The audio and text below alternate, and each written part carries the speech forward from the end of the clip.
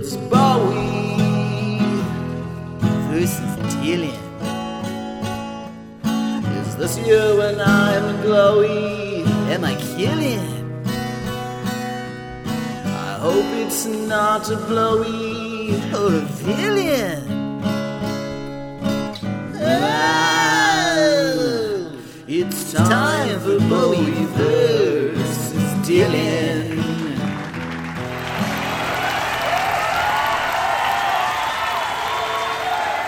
Hello and welcome to Davy Jones versus Dylan. I'm Charlie and I like Jones. I'm Jake and I love Bob Dylan. And today is a super special year and podcast for me, Jake, because I love Dylan, and it's a beginnings episode for Chaz, who loves Davy Jones, nay David Bowie. And that's because we're doing... Nay David Jones. Nay means birth, birth. Oh, I'm sorry. Thank Born. you. Thank you, Professor. You're welcome. Appreciate that. Yeah, no problem. Anytime. Last episode... I am a teacher by trade, Jake. That's right. Thank you for correcting me. Let's not forget. I really needed that. I'll go sit in the corner if that's okay with you. There are always learning opportunities all around us. Is that right? You're never too old to learn, also. It's a reading rainbow. Even when you're as old as you, Jake. Even when you're almost 40. Welcome to an episode of Reading Rainbow with Professor Charlie. Anyway, sharp-eared listeners will notice that last episode we did the year 1977, and that was what Charlie believes is David Bowie's best year. And it was. Oh boy! Whoa, it was great. Points it was a wild ride. It was fun. Acclaim-wise, etc. This time we're doing Bob Dylan's best year. And Chaz, I know you know the answer, but why don't you pretend like you're guessing, because there's only a couple years left in the whole thing. Is it 1977? It is not. That was Dylan's lowest point ever. But thanks for playing. Lowest personal point. It was not his lowest points point. No, that's because he didn't do anything. Zero's better than negative whatever his worst was. I can't remember. Right. Anyway, you want to just say the year, or you're just going to keep pretending like you don't know it? Well, you told me to pretend that I didn't know it, so that's what I was doing. I told you to pretend to guess. There's a difference. 1965? Yes, that is correct! Okay, good. Dylan's best year point-wise, probably artistically, just for the array and variety of things he did as well. My favorite year by him is 1966, because it contains the album Blonde on Blonde. But you can't argue with 65. But first, we have to argue with what Davy Jones was doing in 1965. Oh, baby. Why don't you regale us, Chaz? I will! Hey, let's start by recognizing that Davy Jones was Bowie's name in 1965. We only have 2 years of this. He was not yet David Bowie. Bowie is a stage name. Yeah. His legal name through his entire life was David Jones. He never legally changed his name or anything. But we're coming to Bowie at a really early time, at a Jones at an early time. He's 18 through most of 1965. Just young. He's hungry, Jake. So hungry. Hale and hearty. Trying to make it. Yeah. He graduated from high school at 16 or something, because that was the thing that happened in Britain in the 60s. It wasn't like he, was a super genius or something. That didn't happen. So he was just bumming around, working odd jobs, being in bands, trying to make it. So he's got two main bands in 1965. The first one is the Manish Boys. Yes. Which is a bad name, but that's okay. Well, it's also... After a Muddy Waters song? Muddy Waters? They just sang every Muddy Waters song, I'm pretty sure. Well, that's Manish Boy, though. That's the one. It's the one that you said it was. Just saying. So the Manish Boys, Bowie is still in his R&B Stones mode. He released one single in 1964 with a different band, and I don't remember what it was. King Bees, maybe? Can't remember. He was in so many bands the first few years of his life. Sure. I can't keep this right. We did joking about that last time. We did. The Manish Boys didn't last very long. He kind of brought this R&B sound to them. They were listening to a lot of James Brown live at the Apollo, which ironically I listened to earlier today. That's an amazing album. It's good. It's a good album. It's good. It's great. It's good. It's great. It's real good. It's great. Anyway, they didn't last very long. So after the Manish Boys, he switched over to found another band, the Lower Third. In both cases, these were bands like that already existed that were looking for, a new lead singer, a new person, and he kind of came in and did that for them. So the Lower Third, he switches over to more of a mod look and sound. Last with the Lower Third, that lasted a little bit longer. Lasted a little bit into 1966. Lower Third did a lot of, gigging, just straight gigging around London, and was described as the second loudest band in London. Oh. After, of course, The Who. The Who were the loudest. Second loudest? Second loudest band in London after The Who. That's not bad. If you're to come in second place to The Who, that's not bad. That's that's nothing to be ashamed of. Lisa Simpson and Bleeding Gum Murphy's band in The Simpsons. What was the second place? What were they? The second best musicians or something?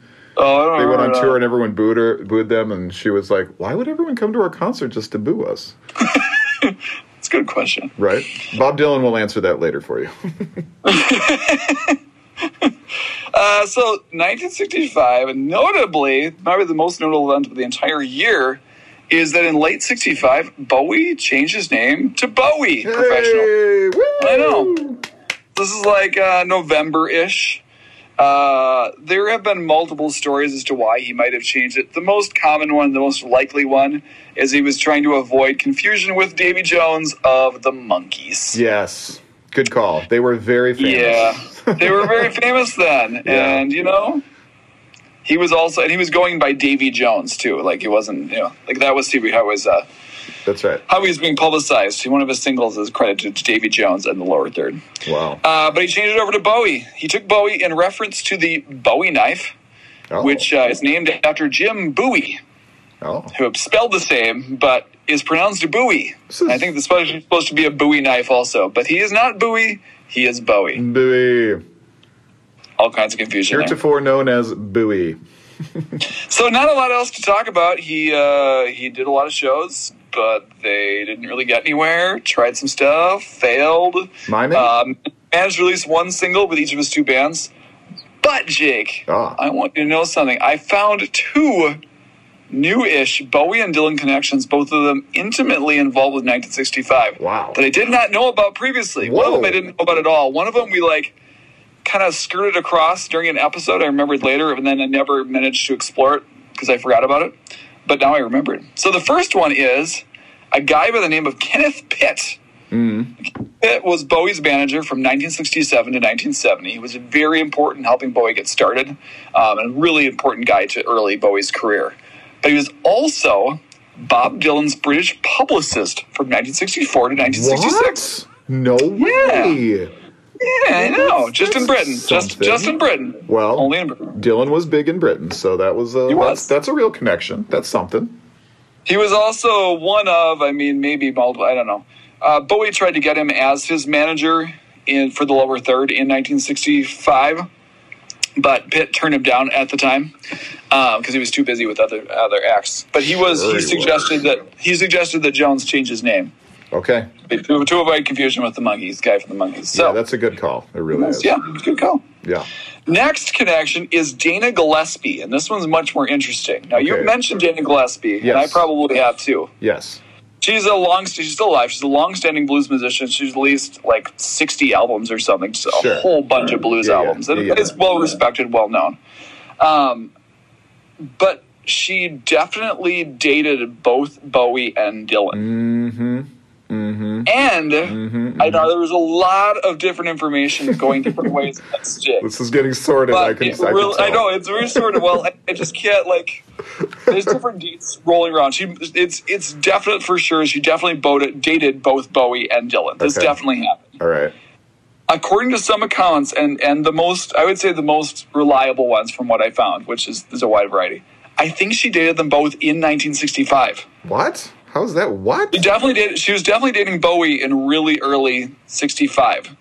And then I found some stuff saying that she was dating Dylan in late 65. Wow.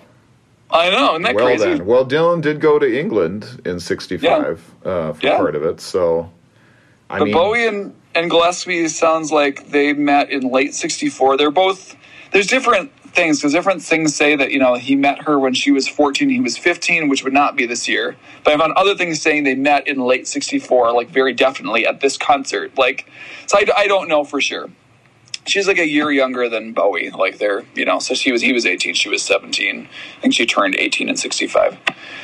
So, but this was interesting. So Jane and Gillespie, there you go. And they remained friends. Bowie and Gillespie remained friends they didn't date very long, but they remained friends for many years. And he wrote the song Andy Warhol for her originally in 1971, and he and Mick Ronson helped produce her not first album, but like fourth album or fifth album or something.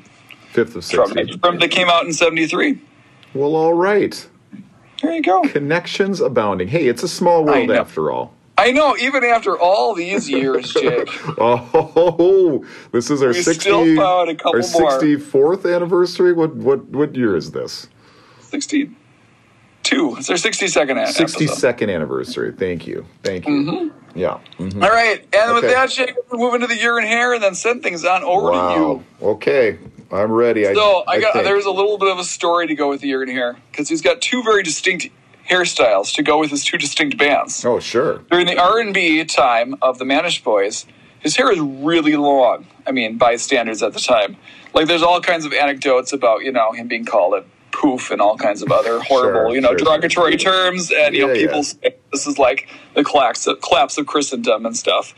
I mean, I don't think I'm even exaggerating, like how outrageous and how up in arms people were getting about men with long hair. Yeah. Way too much, it turns out. Way too much.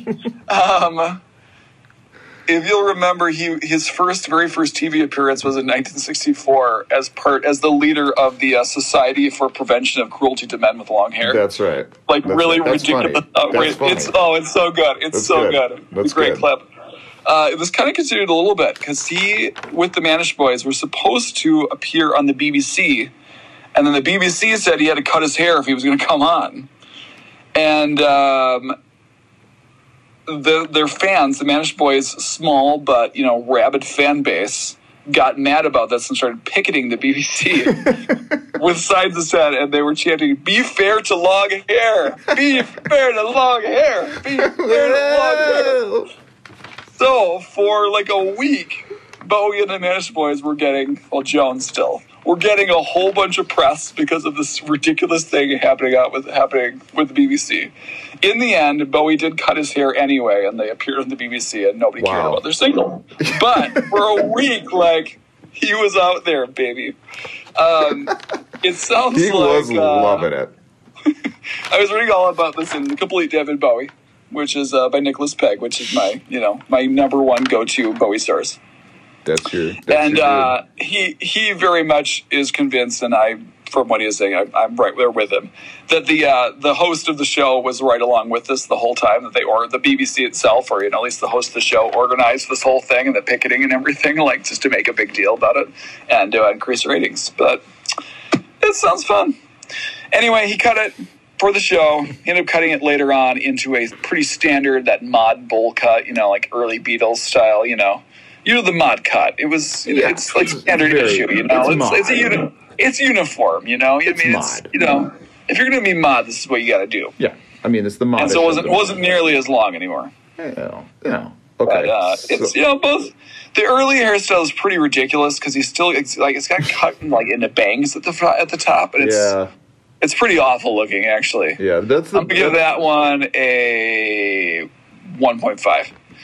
But the second one, him in a mod cut, especially as he's super young, looking sharp, skinny tie, Oh yeah, very mod, looking good. He was very mod for lower third. Modish that was boy. Solid. They should call him Modish boy. I'm gonna give that one a 4. Wow, 4. Yeah, it's good. Okay. It's a good look for a very young David. His R&B cut sounds very much like Brian Jones from the Rolling Stones. Yeah. He's probably like the white guy originator of that. Yeah. Of that, and then everyone's like, I like the Rolling Stones. They're cool with me. Hey, they're cool. Let's get that haircut. Yeah. Ooh, yeah. Meanwhile, the Beatles were like just nicely dressed, matched costumes, young men, I know. Well, and just they tearing weren't really, down. they weren't really mod, but they were kind of mod, at the same time. Like, Yeah, their hair was longer than their ears. That's outrageous. You can't do that. yeah, but the mods, I mean, they had that, like, the suits and the haircuts and stuff. That's all kind of mod stuff. You know what I'm saying? Sure. Well, whatever. Yeah, I mean, our band is called Modish Boy. I don't know if that clues you in as to our knowledge about mods. I think it's pretty high. I think we're good. It's called Oh My Mod. Oh my mod! In Mod We Trust.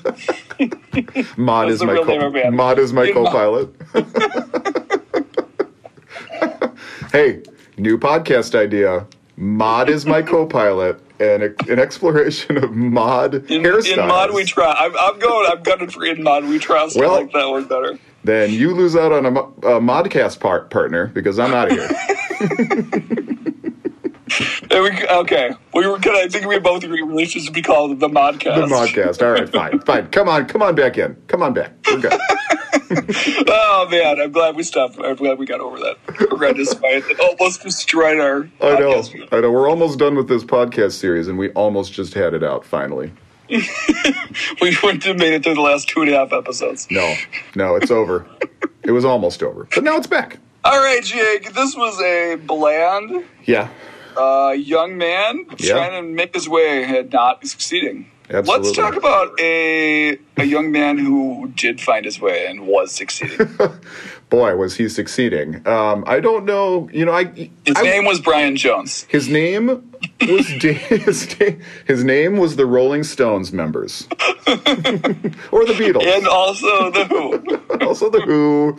There's some other famous guys. Otis Redding, I think you could throw him in there, but also Bob Dylan.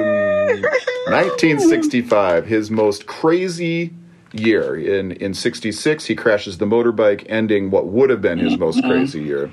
64 was still crazy, but his fame was still rising.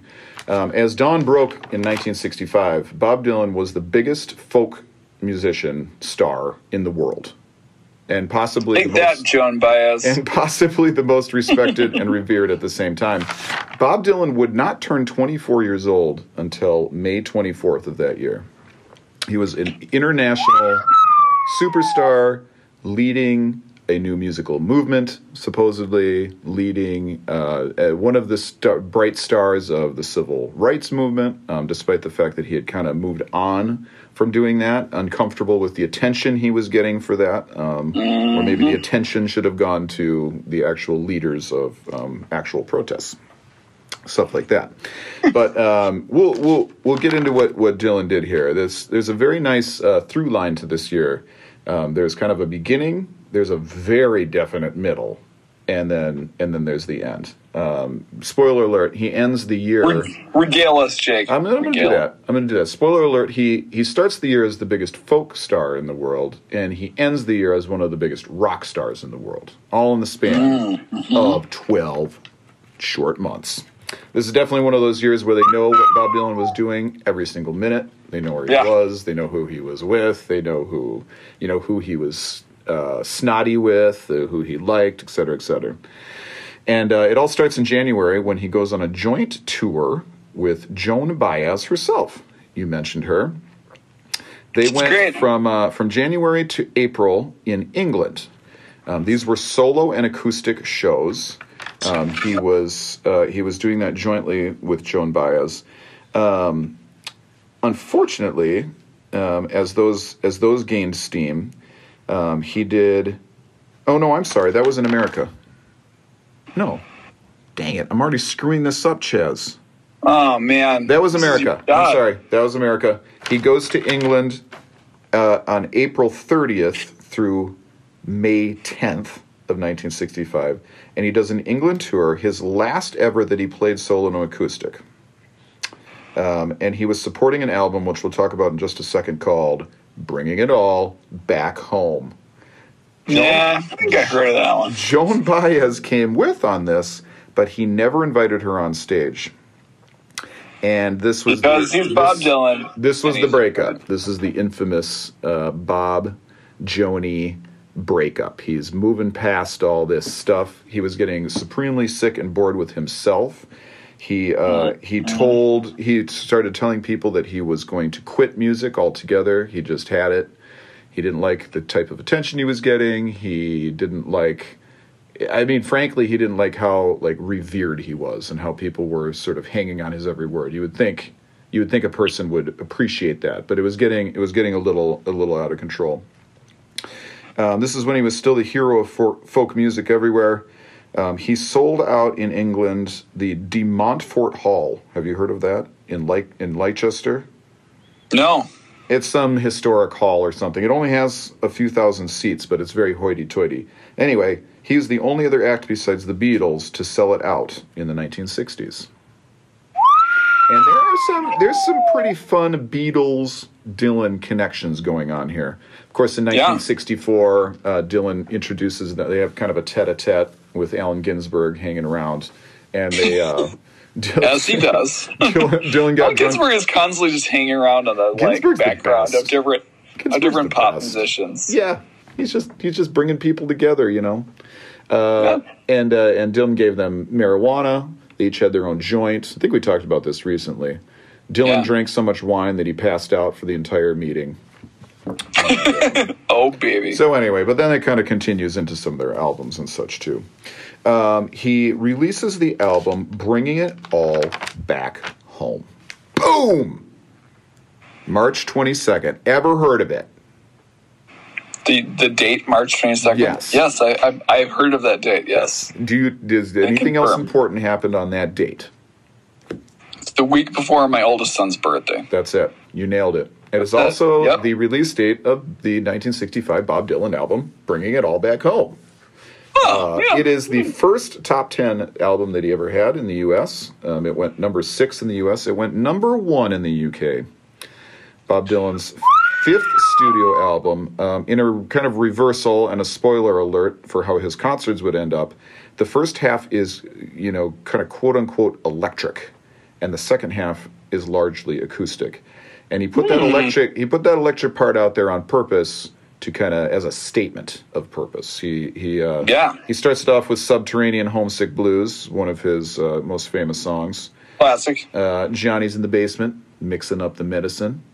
I was on the pavement, thinking about the government. As one does. He got pretty obsessed with the electric blues. So Muddy Waters, some of the same stuff that old Bowie was doing over there in England. I'm trying to. Yeah, trying to. Jones. Jones.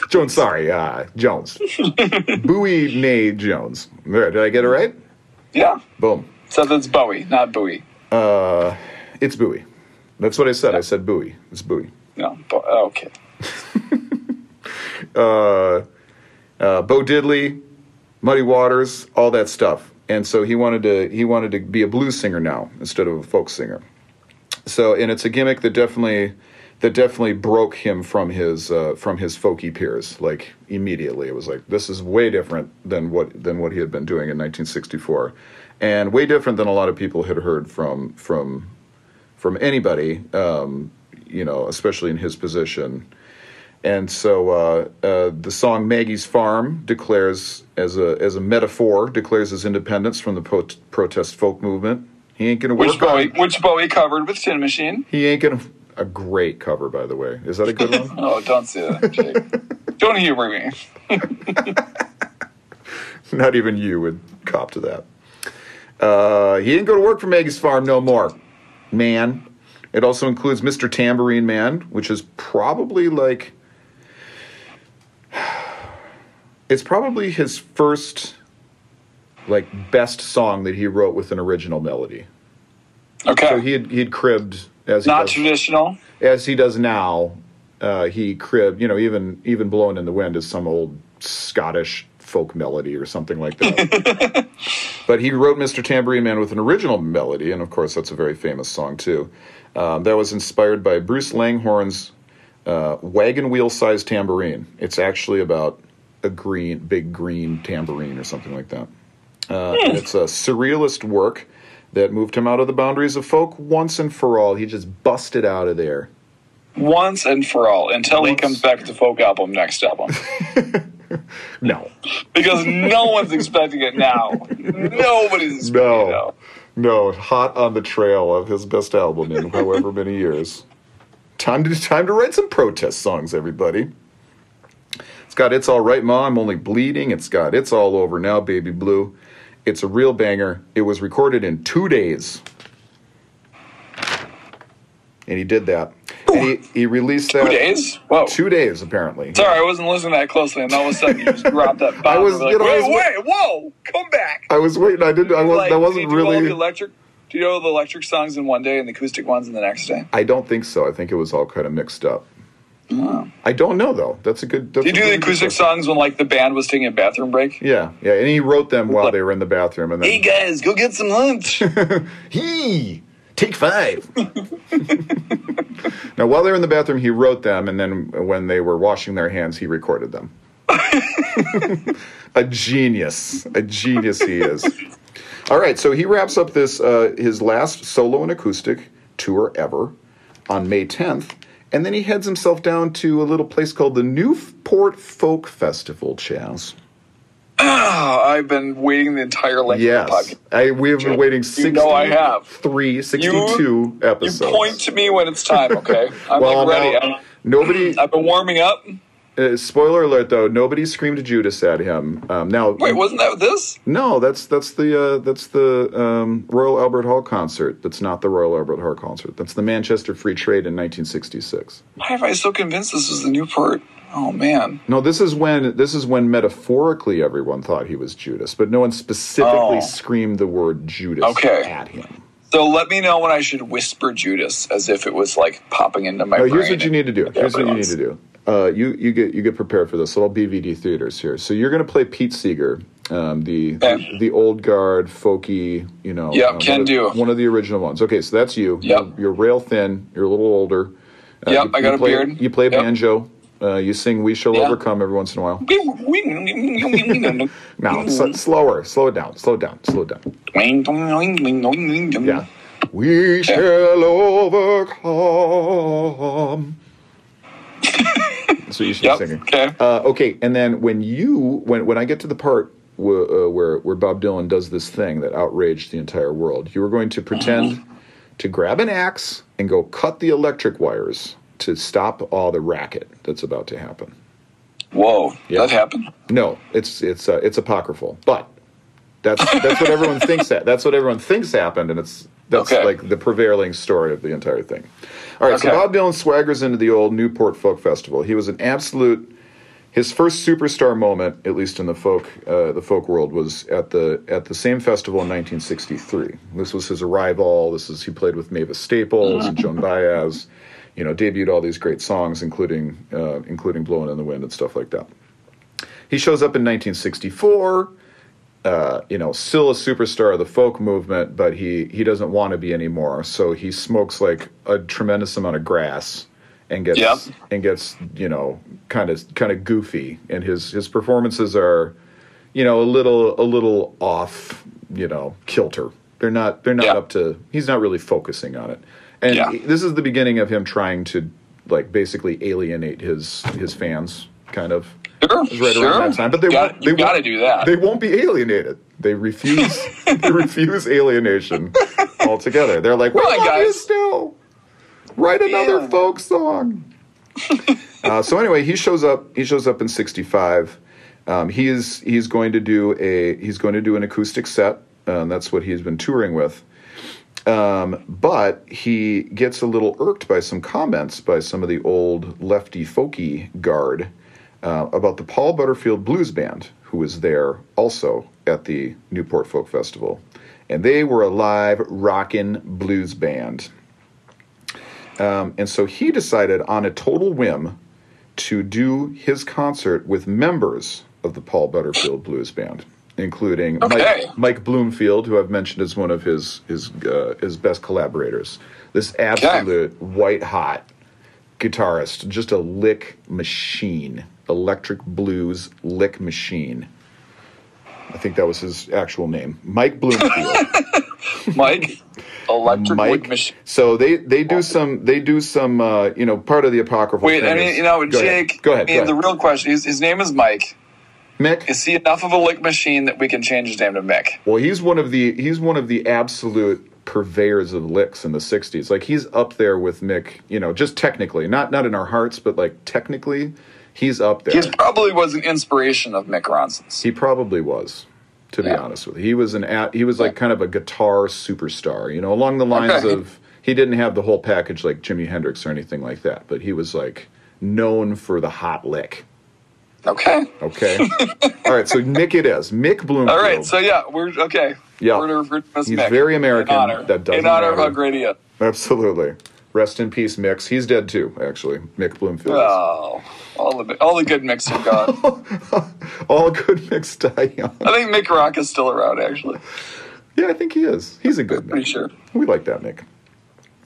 They did, part of the apocryphal thing is they just went out here and nobody knew what was going to happen, and this unholy shrieking of electric music came flying out of the stage, and everyone was like, ah! And their hair was like blown.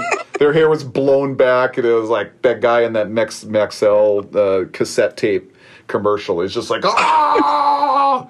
And like demons were coming out of the I'm picturing Back to the Future right now. Yes. Oh, that's good. Yeah. Yeah. And like demons and demonic spirits are flying out of the guitars. It's just like, what is happening? It's the seventh circle of hell. The truth of the matter is that they had rehearsed. They did, Dylan got them all together to rehearse the night before. Of course, they were too loud for one of the actual acts playing, so they had to kind of shut it down.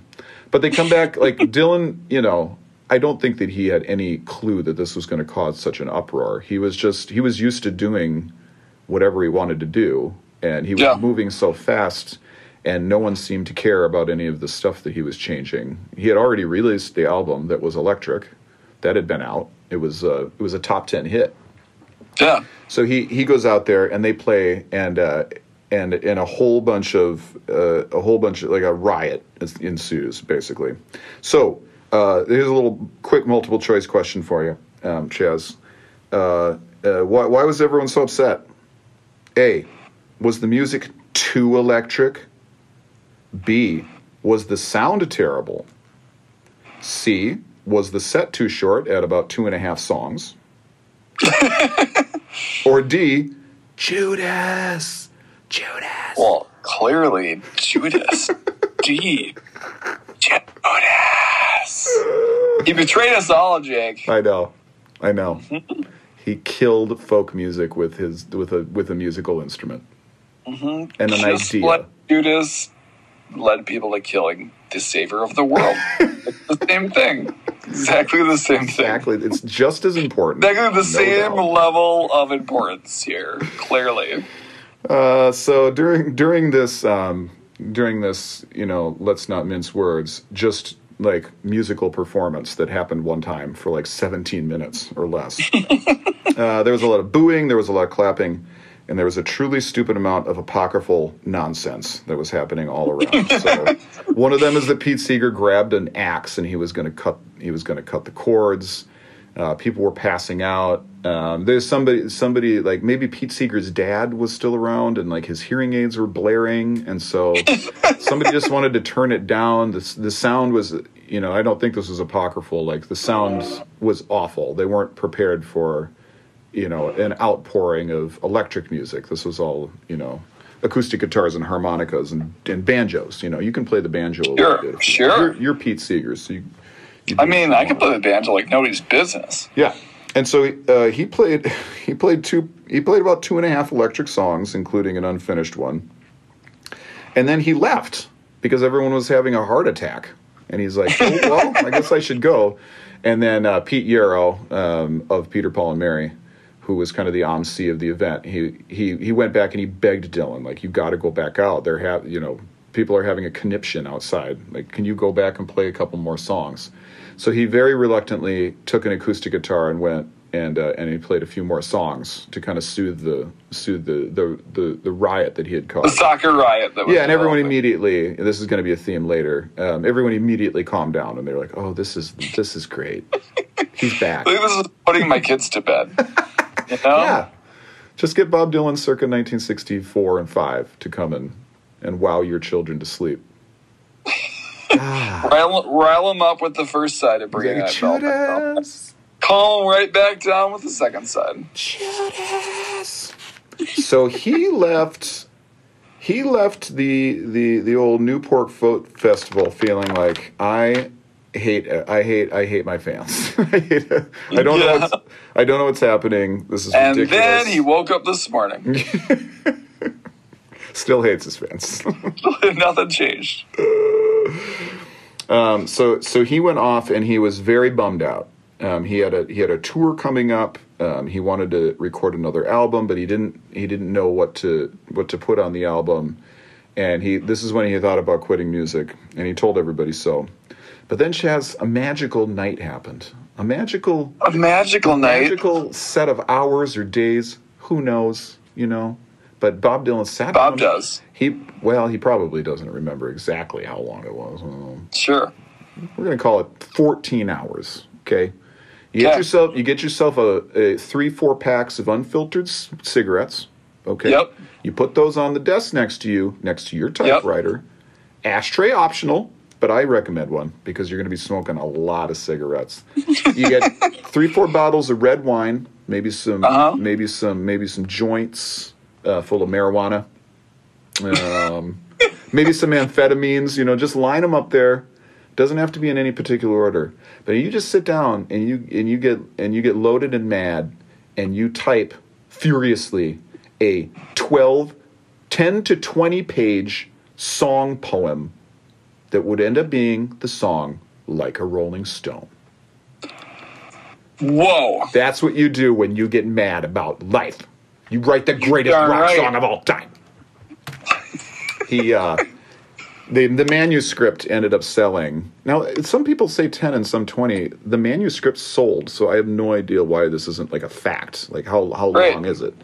It sold for like $2.8 million or something like that. The original. His big old long, wow. paean. How do you say that word? Ode? Anyway. I don't know what word you're trying to say. It started out as being in like a 3/4 time, kind of a waltz kind of a thing. He played it on the piano. This is all on the Cutting Edge box set from 2015. Yeah. Yep. There's a whole disc dedicated to Like a Rolling Stone. Oh, that's right. I remember that. And part of it is the original demos and such like that. He winnowed down this crazy thing to 4 verses, no chorus. Still clocking in at over 6 minutes. Went into the recording studio. There's a bunch of apocryphal stuff that happened there too. But he worked it out with the band. They were there for one thing and one thing only, Chaz, to make the greatest rock song of all time. Of all time. Number 1 everywhere with a bullet. And they did it. They made it. Now, you're not going to believe this, but the record company didn't want to put it out. They're like, this is not like the greatest Rolling rock Stone? song. Yeah. They said it was too long. There's no chorus. This isn't catchy. It's not folk music. Nobody knows what you're doing, et cetera, et cetera, et cetera.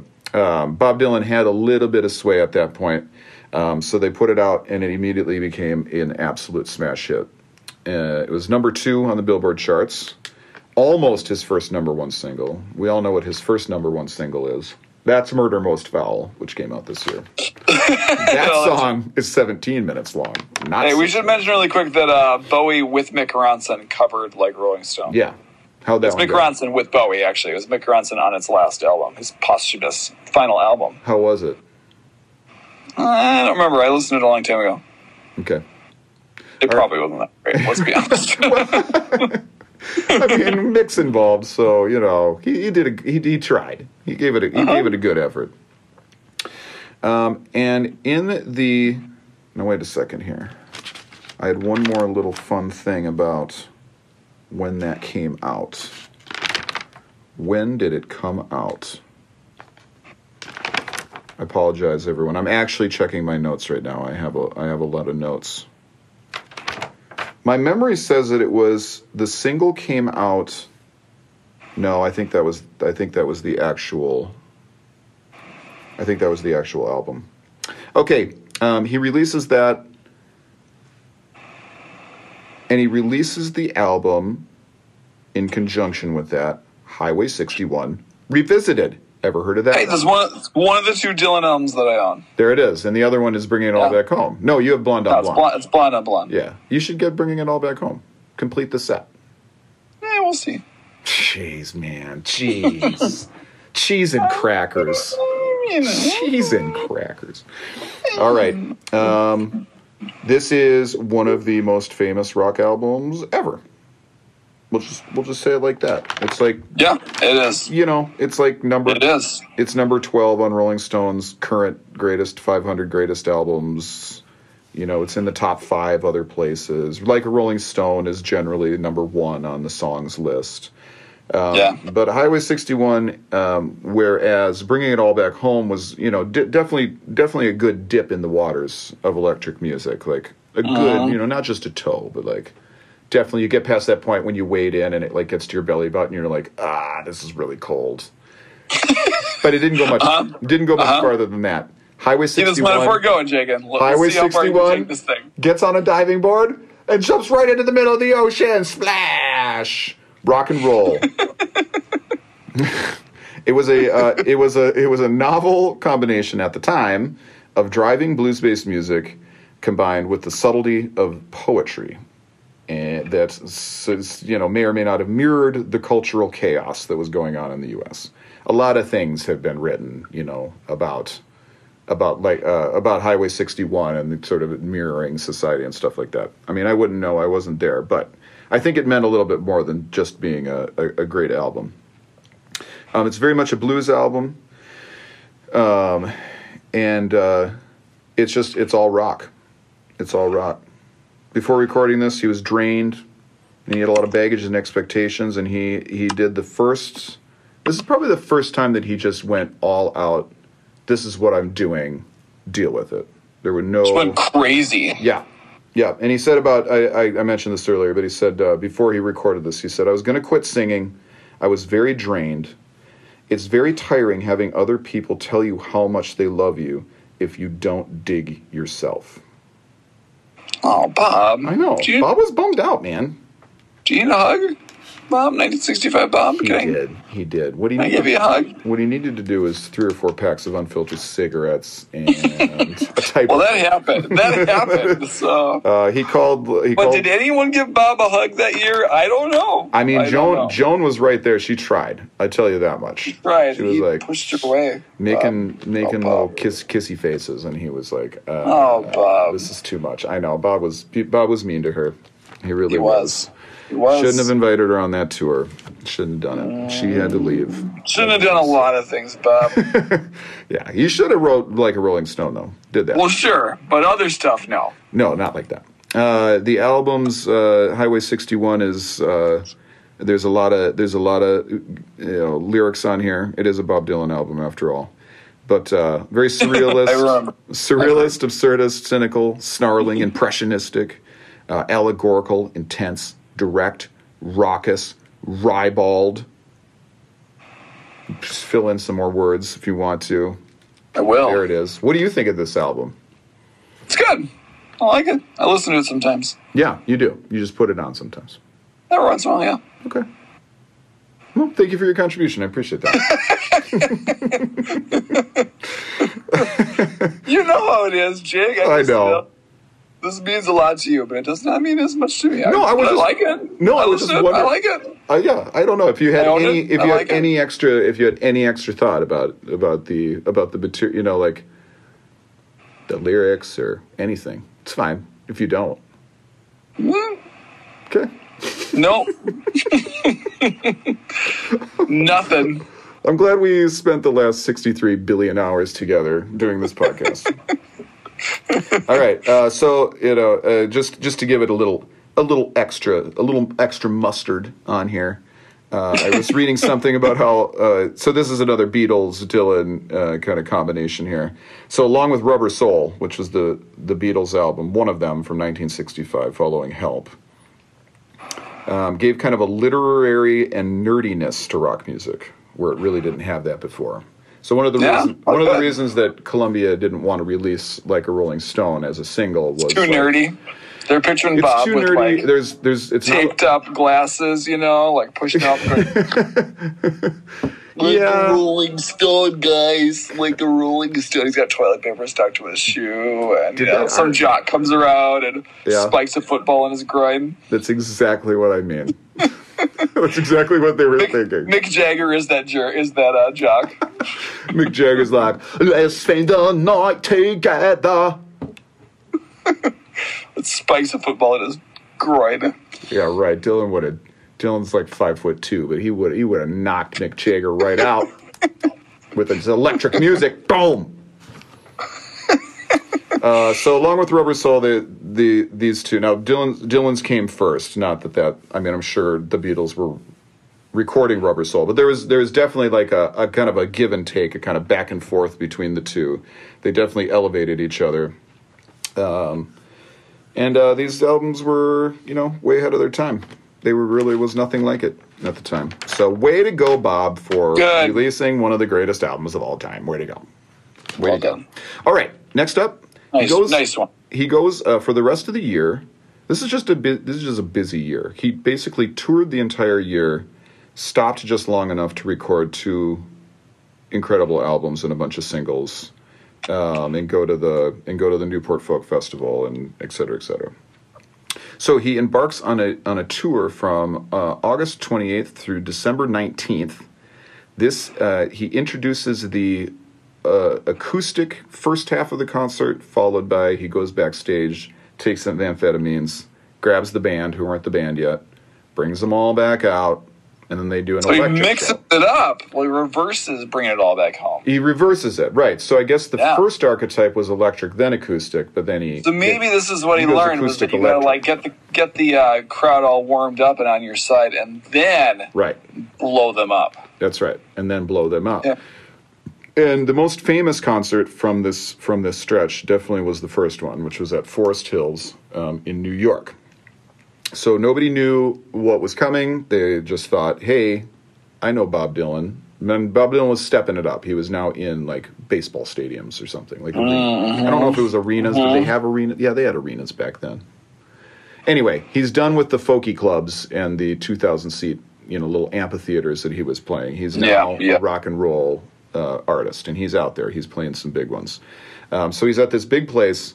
Apparently the audience was hypnotized and mesmerized by the acoustic portion. Oh, he did his little thing where he hypnotized you with his acoustic music. That's right. And then you're on board. Then you're stuck in your seat for the... And then they politely clapped, I'm sure, and they looked at each other like, yeah, man.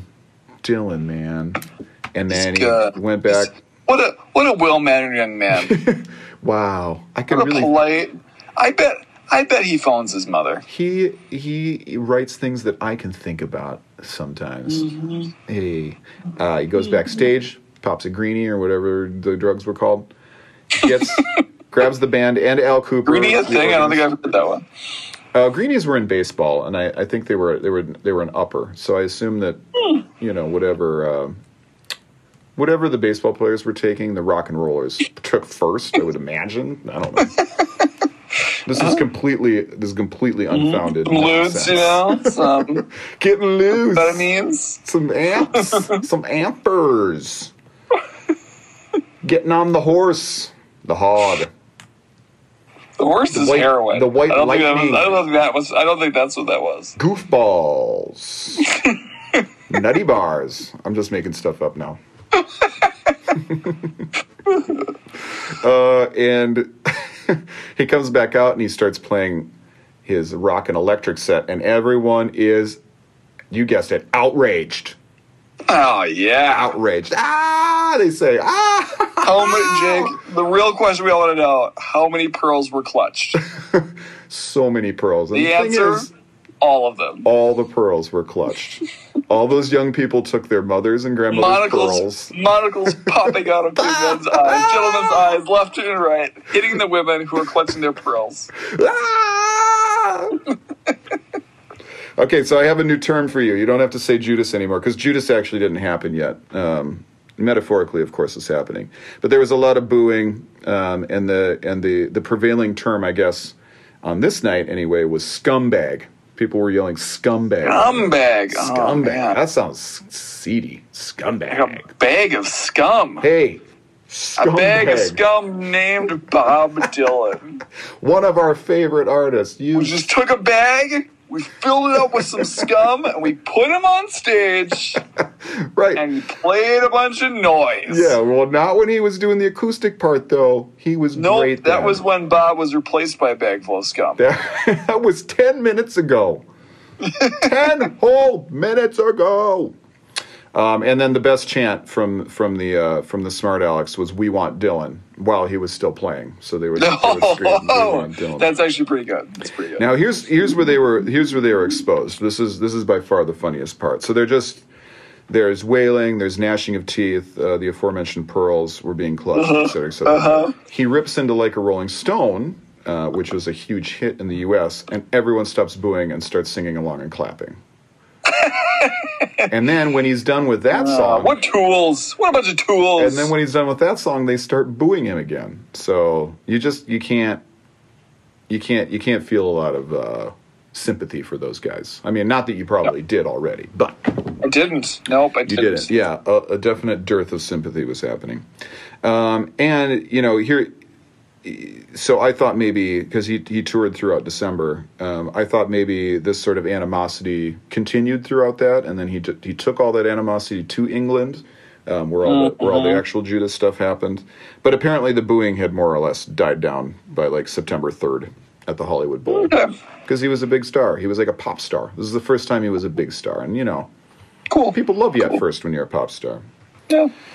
All of which kind of propelled him into the next year when he would do the Blonde on Blonde thing. He would tour England, get called Judas, and then crash his motorbike. So this is the expressway to the next year and everything. But this is his absolute height. It's one of the highest rock star years ever, probably. Yeah. Especially for a solo act. He was a big deal. It's like Bowie in 72 or 3 or whatever his rock stariest year was. Yeah, probably 72, 73. 72, 73, yeah. Yeah. Okay, and I'll talk more about the albums a little bit in points. I assume that you'll have, so much to say for points. I really want to throw it back to you. I got a little to talk to you about here, Jake. Yeah, Don't patronize me. Wait, I already did, but go ahead. And by extension, Davy Jones. Yeah, Davy. All right, well, we got 2 hot singles in 1965, Jake. Are they worth 10 apiece or what? Yeah, they are, as a matter of fact. Funny you should mention that. They actually merit 20 apiece. So, Bowie's going to win. Big time. First one is a song called I Pity the Fool. I Pity the Fool. Long before Mr. T was a thing. Oh, man. It's a cover. The song was originally by Bobby Bland. Yes. Terrible rock star name. Really? He's not a rock star, though. Bobby Bland. No, terrible whatever he is. Lounge act? I don't know. Bobby Bland. Pop singer? This is by the Manish Boys and is credited notably to just the Manish Boys, which actually was a bone of contention. It was supposed to be credited to Davy Jones and the Manish Boys. It helped cause them to break up. So whatever happened there. Notably, the B-side is called Take My Tip and was the first Bowie-penned song ever released. Oh, excellent. Also, I Pity the Fool features some solid guitar work by a little-known session guitarist by the name of, I don't know, Jimmy Page. What? Jimmy? I was glad you were going to say Mick Ronson, but I knew that wasn't the right answer. No, way before Mick Ronson. No. Now, Jimmy Page was a session musician at the time, and he plays guitar on the song. Yeah. Okay. Way to go, Jimmy. It's come up before, but not for a long time. Did he elevate the material? Is he hot? Yeah, I don't know. It's fine. Next up is You've Got a Habit of Leaving Me by Davy Jones and Lower Third. Definitely a better song than the other. Bowie just gets better and better with these early singles. This is his first full-blown single written by Bowie. The B-side was also by him. I'm going to get points for both these at the same time because these aren't bad songs. They're not super memorable. Sure. These aren't cringe-worthy, awful songs by any means.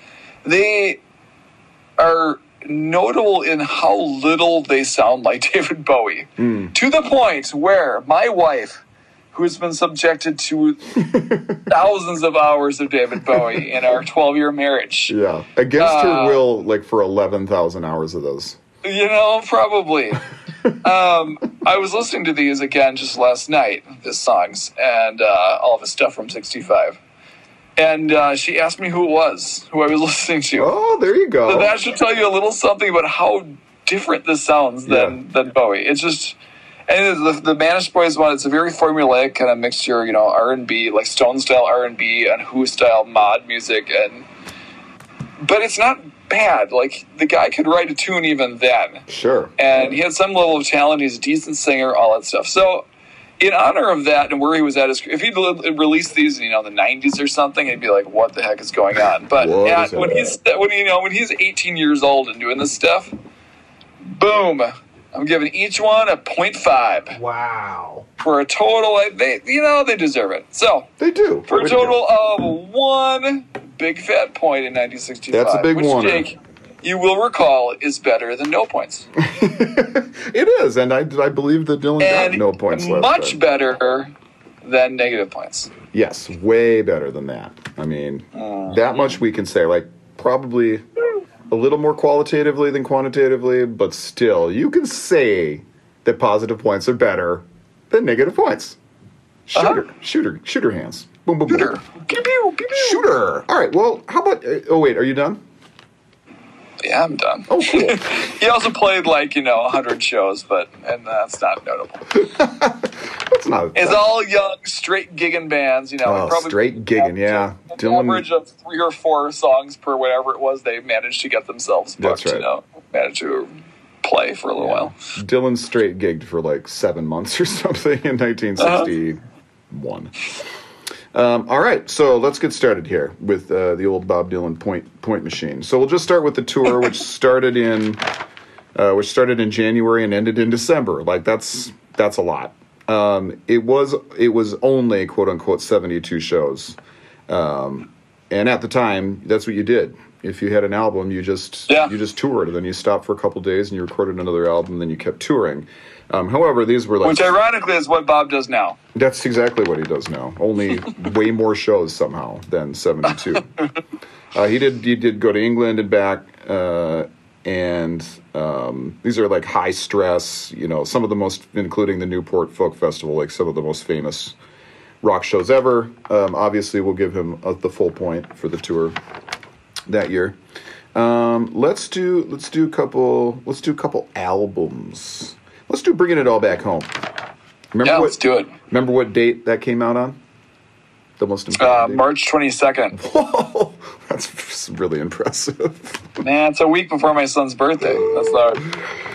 Way to go. All right, so that's number 1 in the UK. It's number 6 in the US, and I pretty much discussed this one. The two things that I'll say is that musically, this is not his best album because there's 2 songs that are pretty they just aren't tough up to snuff. When we're talking super classic albums, you start to get a little nitpicky. So I don't particularly love the Outlaw Blues, and then these 2 songs are actually back to back. And one of my least favorite Bob Dylan songs from this period, if not the least, is called "On the Road Again," which. Subsequent... On the Road Again? Yeah, no, not that one. It was another one of his Bob Dylan dream songs. He did a lot of these in his early career. It was Bob Dylan's 115th Dream is one. They all kind of share a talking blues. It's one of the last kind of talking, funny blues. There's in this song and others, this is the last chance we get to see, little vaudeville Bob. Like the little Vaudeville Bob. the little entertainer Vaudeville. who was up there, little huckster, making you laugh a little bit, like yeah. So this is it. Like obviously, Highway 61 completely murders that forever. But he's got a little bit left on there, and that's not my favorite Bob. And the song's terrible, and he really worked at it. He on the Cutting Edge box set, there's like 4 or 5 versions of the song that they tried to get right, and it never got right. But whatever. Too bad. Not up to snuff. I'll talk a little bit. I think this is a really cool album cover. And the only reason that I say that is because Bob Dylan never has cool album covers. Like, all of his cool album covers are only cool by association with a cool album. Here's Looking at You, Time Out of Mind, or Blood on the Tracks in particular, which is just like a pointilless dot painting of his face. But, like, since the album is so rad, the cover becomes iconic. But this cover, for Bringing It All Back Home, is just straight up iconic. It's just nice. It's got him kind of leaning forward on a chair holding his cat, who was named Rolling Stone, apparently. This apparently was before he wrote Like a Rolling Stone, but the cat was named Rolling Stone. Sally Grossman, who is his manager's spouse, is sitting behind him looking very cool. I'm looking at it right now. She looks really cool. Very cool. And there's a bunch of paraphernalia and obscurish albums that are lying all around, including Bob Dylan's last 2 albums. There's a Time magazine with President Johnson. And he's wearing the famous Joan Baez cufflinks, which she gave to him. And she sings about in like 2 or 3 different songs. And he sings about them as well. Songs like these cufflinks. Yeah, like these cufflinks are really like, I don't know, symbolize you should write a song about Bob Dylan's cufflinks. Hey, Bob Dylan's cufflinks. Jeff Tweedy wrote a song called Bob Dylan's Beard one time. But it's like Bob Dylan's 45th beard or something. Yeah, it is. There's a number in there. Yeah, because I think he was growing it. Tweedy was growing that exact beard or something. Daniel Kramer, who shot the cover. Believe it or not, Bob used to like go and get cover shoots for things before he just like picked his own face out of a lineup of pictures for his albums. Daniel Kramer, he got nominated for a Grammy for the cover art. Did not win, but even the font is cool. He uses a similar font on Highway 61 Revisited as well, both by Daniel Kramer. I just love that font. You don't see that font like very often. So there's serif all over it. No sans serif here. This is super serif. No, it's not the typewriter one. It's not anything obvious. So there's just I already mentioned all the songs. It's an absolute stone cold classic, except for a couple couple fillers in there. So I'm going to give it a plus 4.0. Yeah, that's not his best album of the year, if you can believe that. Let's move on to Highway 61 Revisited. Now, which rumor has it was his best album. Rumor has it is in contention, like strong contention, and I'll tell you why. Because for whatever reason, I've listened to both these albums, Bringing It All Back Home and Highway 61, so many times in my life, hundreds and hundreds of times between the two of them probably, and I think that they got a little bit, since I haven't listened to them closely. Since in a while, since I started doing the research for this podcast. By the way, it's so much more fun to listen to a good Bob Dylan album than a bad one for the episode. Yeah, it's been a nice change of pace. Is that something you find as well? Oh yeah, yeah. Every once in a while, you feel like we're getting a string of years where all it is bad Bowie albums. I just think that makes sense. That just makes sense. I thought this song that I was ripping earlier, called "On the Road Again," was on Highway 61 Revisited in my mind for some reason, and so I was prepared to be like, well, that's not a 5-pointer. That's not like one of his best albums ever because it has a dud on it, but it's not on there, and it turns out that there are no duds on Highway 61 Revisited. Oh, Highway 61 Revisited. All the songs are good. Magnificent bastard. It's an absolute classic. Every song is the best song. All of them.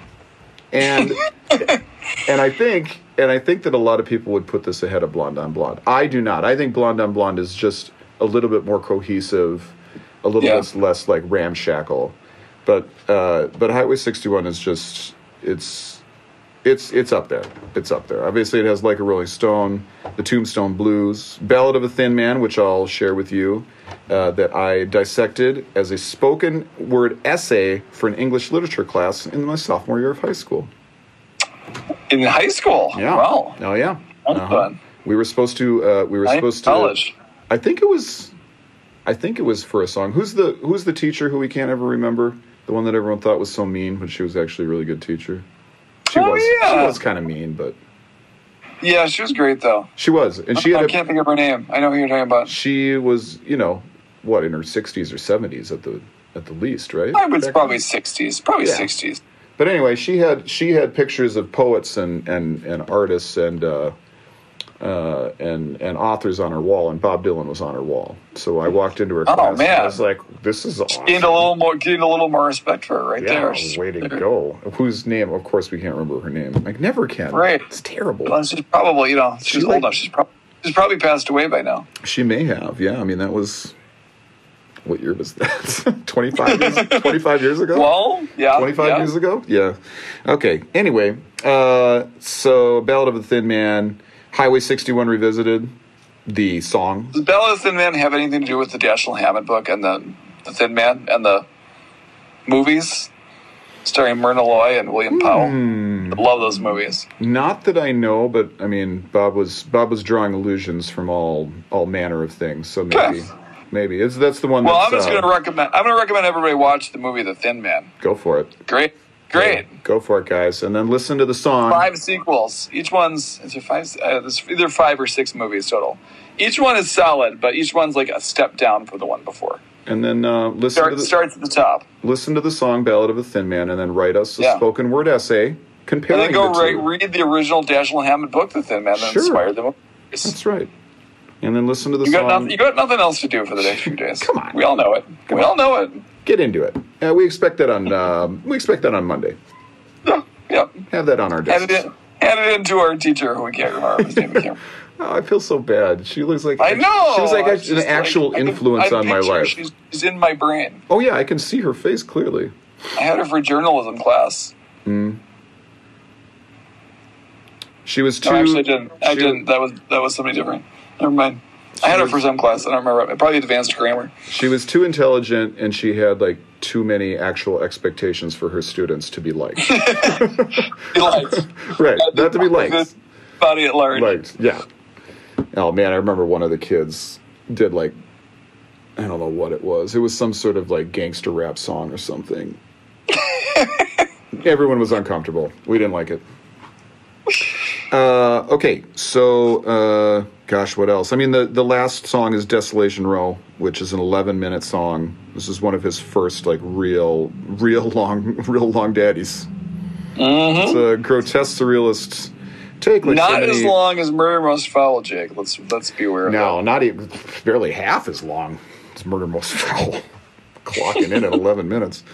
And as with so many Dylan songs, it speaks to us today. So one of the verses that popped out at me when I was listening to it was something about the passengers on the Titanic were shouting, "Which side are you on?" And which kind of satirizes our political commitment problem that we have these days. And the cover, I always thought this was a disappointing cover for the album There. It's a picture of him sitting on a stoop. He's like holding something. There's somebody in the background with a camera, but you can't see the guy's face. It's just the camera dangling there. And I assumed that this was just a picture randomly taken like while they were recording the album or something. Yeah. He's wearing a Triumph Motorcycle t-shirt. Yeah, I always assumed that too. And he's just like kind of looking funny. And this is by the same cover artist, somebody George Kramer or something. Doesn't matter. And Kramer seemed to think there was something to it. His quote, he says, "Dylan's hostile, or it's like a hostile moodiness. He's almost challenging me or you or whoever's looking at it. Like, what are you going to do about it, Buster?" End I mean, quote. he does have that look on his face. Like, what are you going to do about it, Buster? I'm looking at it right now, and yeah, it's definitely a what are you going to do about it, Buster? Yeah, oh yeah. Okay, so maybe there's more to it. The thing that I didn't mention about Bob Dylan's year in '65 is he gave an absolute, like, book-worthy. There's been books and documentaries done about all the interviews and press conferences that he did, which got increasingly arcane and hostile as the year went on. Hostile, yep. And people. Would you describe them as what are you going to do about it, buddy? Yeah, and Dylan's becoming, like, openly antagonistic, and he's just smoking and just being a real D to everybody. But the questions are stupid. You know, it was like he had just released like a Rolling Stone, and everyone's like, "So how does it feel to be the leader of the protest folk movement?" And he's like, "How did it feel for you?" I mean, he's got just these great. He was so sharp that year. Before he kind of got burnt out, but he was so funny. Like, this is the BVD award for sure for the funniest Bob Dylan has ever been. He was an absolute. Okay. He was an absolute riot. So cutting, so wry, like just giving it to these people. And one of these poor kids in like San Francisco or something, he stands up and he's like, "If you don't mind, Mr. Dylan, I'd just like to ask you if, you know, what does it mean that you're wearing the T-shirt with the motorcycle on it on the cover of Highway 61 Revisited?" You could tell this kid's like in college. He's very like nervous and stuff. And Bob Dylan's like, "What do you mean? It doesn't mean anything. I was just wearing that T-shirt that day. Why would that mean anything to anybody?" And the kid was like, "Well, it means something to me." So every time I look at the cover of Highway 61 Revisited, I think of this poor kid, like just try to get a straight answer, you know, from crooked Bob Dylan. He couldn't. I think something about the voice you just used in my head when you were describing it. I pictured the guy as a Muppet. I just want you to know that. Okay. Well, Mr. Dylan, I'd just like to ask you now. Herpy derpy derpy derpy derpy. Okay, I think that's everything about Highway 61. So I you know, the reason that I bring up the whole thing about how I thought that song was on there, but then it wasn't, is I told everyone, and it turned out I was a liar. I told everyone that I think it was Blood on the Tracks was the last album I said was going to be a 5-pointer, because I thought Highway 61 was like a 4.5er, but it's kind of perfect. It's kind of the best, almost the best. Yeah. So I got to give it a 5. And I apologize to all the odds makers out there who are betting on whether on the, you know, misleading information. But I'm sorry, it's a +5. It's an absolute classic. Now, just to bore you to death, and this is yeah, because this is your time. I know. I'm having a heck shine on, you crazy diamond. I'm having a real great time right now. Bob Dylan, humdinger of a time. I'm just a real nice day for me. We got 1, 2, 3, 4, 5, 6 singles came out in 6 singles. 6 singles, and some of them are among the handful of the Bob Dylan's best songs ever, or at least the most important. So we got. This is what's going to put him over the top in terms of points. Like, if you'll notice. Because he's just barely beating Bowie now. No, but I mean, like, between our best years, if we're gonna have that kind of competition. So if you'll notice, I think I looked back, and in your best year, he had 2 albums, and one of them got a 4, and one of them got a 5, right? Yes. Yep. Okay, so that just happened with Dylan and Bowie's tour or whatever. I don't remember what happened with that, but this is where it all where it comes crashing down, because the first single he released in 1965, or Columbia did, was "The Times They Are A-Changing" from the 1964 album "The Times They Are A-Changing." Yeah, is in the history books. That song, that's like taught amongst civil rights. You know, I mean, they should teach more about civil rights altogether. But the little they do teach in normal high school and colleges and stuff like that is. That song was part of it, so I can't not but give that a +2. It's like a historical, it's kind of a historical artifact. Okay, next up is Maggie's Farm. You ain't gonna work on Maggie's Farm no more, you old folk protesters. Yeah. Hey, quit Pete Seeger. Quit putting me in a cage, Pete. When I'm working on your farm. Great song. Really, actually funny. I never took it as a metaphor because I'm not smart enough, or I wasn't then. I mean, I did at some Tell point. us more about how not smart you are. Just, allegories, that kind of thing. It's just like, get him off the farm. He doesn't want to work there anymore.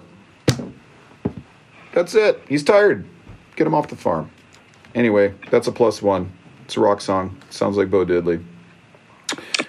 Next up, Subterranean Homesick Blues. Did I ask you if this was a +2-er? I don't remember. I think I did, and I think you said yes. It only suffers. It's just one of the.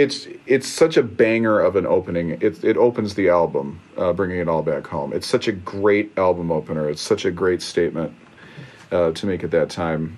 Some idiots say that it's the first rap song. That is not accurate at all. Stop it. Stop trying to make Bob Dylan the first rapper. Not a thing. The lyrics are, they're more kind of spoken, rapid fire, all on one note, basically. And just kind of a blast of really, really fun surrealism. So I got to give that a +2 as well. He also made a video of it that's pretty classic too. He has his placards and he drops the placards as the song is going. Allen Ginsberg's hanging around the back of that one as well. Oh yeah. Oh yeah. Came in on a golf cart. Allen Ginsberg. Next is a song that we have discussed in great detail, Like a Rolling Stone. Boom. That's a +2. I don't think I have to explain that. No, you don't have to. All right. And then an interesting song that you may not know, Positively 4th Street. It was not on an album. It was a single only. It followed Like a Rolling Stone. Another allegory about him escaping his critics and his former fans and his former buddies in New York, who they were all supposedly all in this folk thing together. And then as soon as Bob Dylan wanted to do something slightly different, they canned him and give him a hard time. That's the one that starts, you've got a lot of nerve to say you are my friend. Oh, hey, yeah, I remember that. Beep, beep, beep, beep, beep, beep. You can become an organ player. Beep, beep, beep, like Al Cooper. Great song. That's a +1. And then the last one was by far the worst of the bunch, and it's not a bad song, but it's called Can You Please Crawl Out Your Window? This was supposedly this was supposed to be another banging follow-up to Like a Rolling Stone and Positively 4th Street. He was on a bit of a roll, and this was his last single of the year. And it's fine. It's a little more goofy, It doesn't deal with such weighty subjects as the previous two. It's just like it's just fine. It's kind of in the same style, same vein as the previous two songs. There's some organ on there, some electric guitar, et cetera, et cetera. That having been said, it's not a bad song, so that's a +0.5. That's the worst thing he could do for the entire year. Was a 0.5. Was a 0.5, yeah. And then those two bad songs or those two not that great songs on Bringing It All Back Home. Yeah. So if he had somehow managed to put out Blonde on Blonde in the year 1965 as well, which he ended up he put out like April of next year or something. Like it wasn't too long after all of this happened. I think that would have been like the best year anyone's ever had. Maybe. It's up there anyway. You haven't added up the points, but he beat Bowie's 77. You can't do a lot more than this. He could have released another couple of classic singles, I guess. Come on, Bob. Get it together. All right. So that's going to be... What does this add up to? I thought I had added it up. 9, 11, 12, 14, 16, 17. That's an 18.5, my friend. Yeah. Yeah. Bowie's 77 was 15.5, which is outrageous. Well, both 18.5. Both are outrageous. He's buoyed up by the 6 singles Yeah, it's all the singles. and the tour. And because they're classics. Bowie only had 3 tours, or only had 3 singles, and only 2 of them were classic songs. Right, exactly. Exactly. So, I mean, I don't know what to say.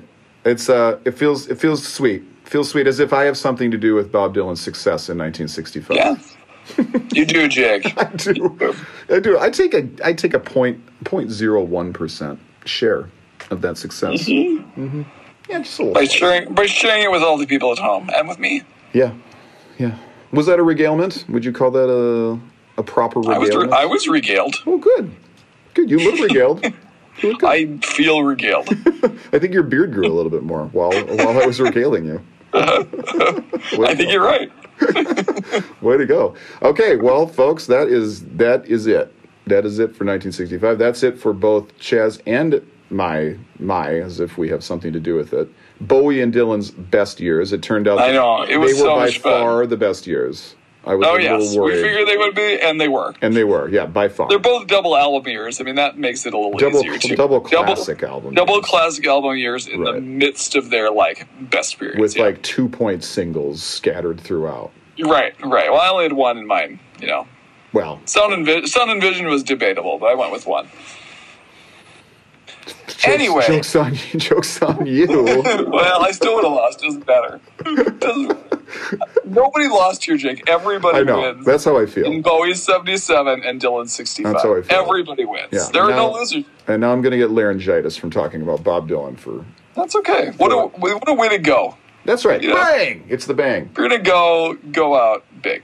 That's what we did. So, Sharp, your dedicated listeners will realize there's 1 year left between 1964 and 2019. We're not done 2020 yet because it's not over yet, and we got to wait till it's over, and then we'll probably do it. We will. That's a guarantee. So I don't know if I'm even going to... Should we say the year, Jake, or should we just leave it as a surprise for the last couple... So people can just scrounge through our archives and try to figure out which They could do that. If there's some way between the release of this episode and the release of the secret episode, extreme air quotes, secret, that people could email us with the correct year, why we'll give you a shout out on that episode. No, we won't. Yeah, we will. We're going to record it before this is done. We'll add it in at the beginning. It's a sweepstakes. Okay, all right, there you go.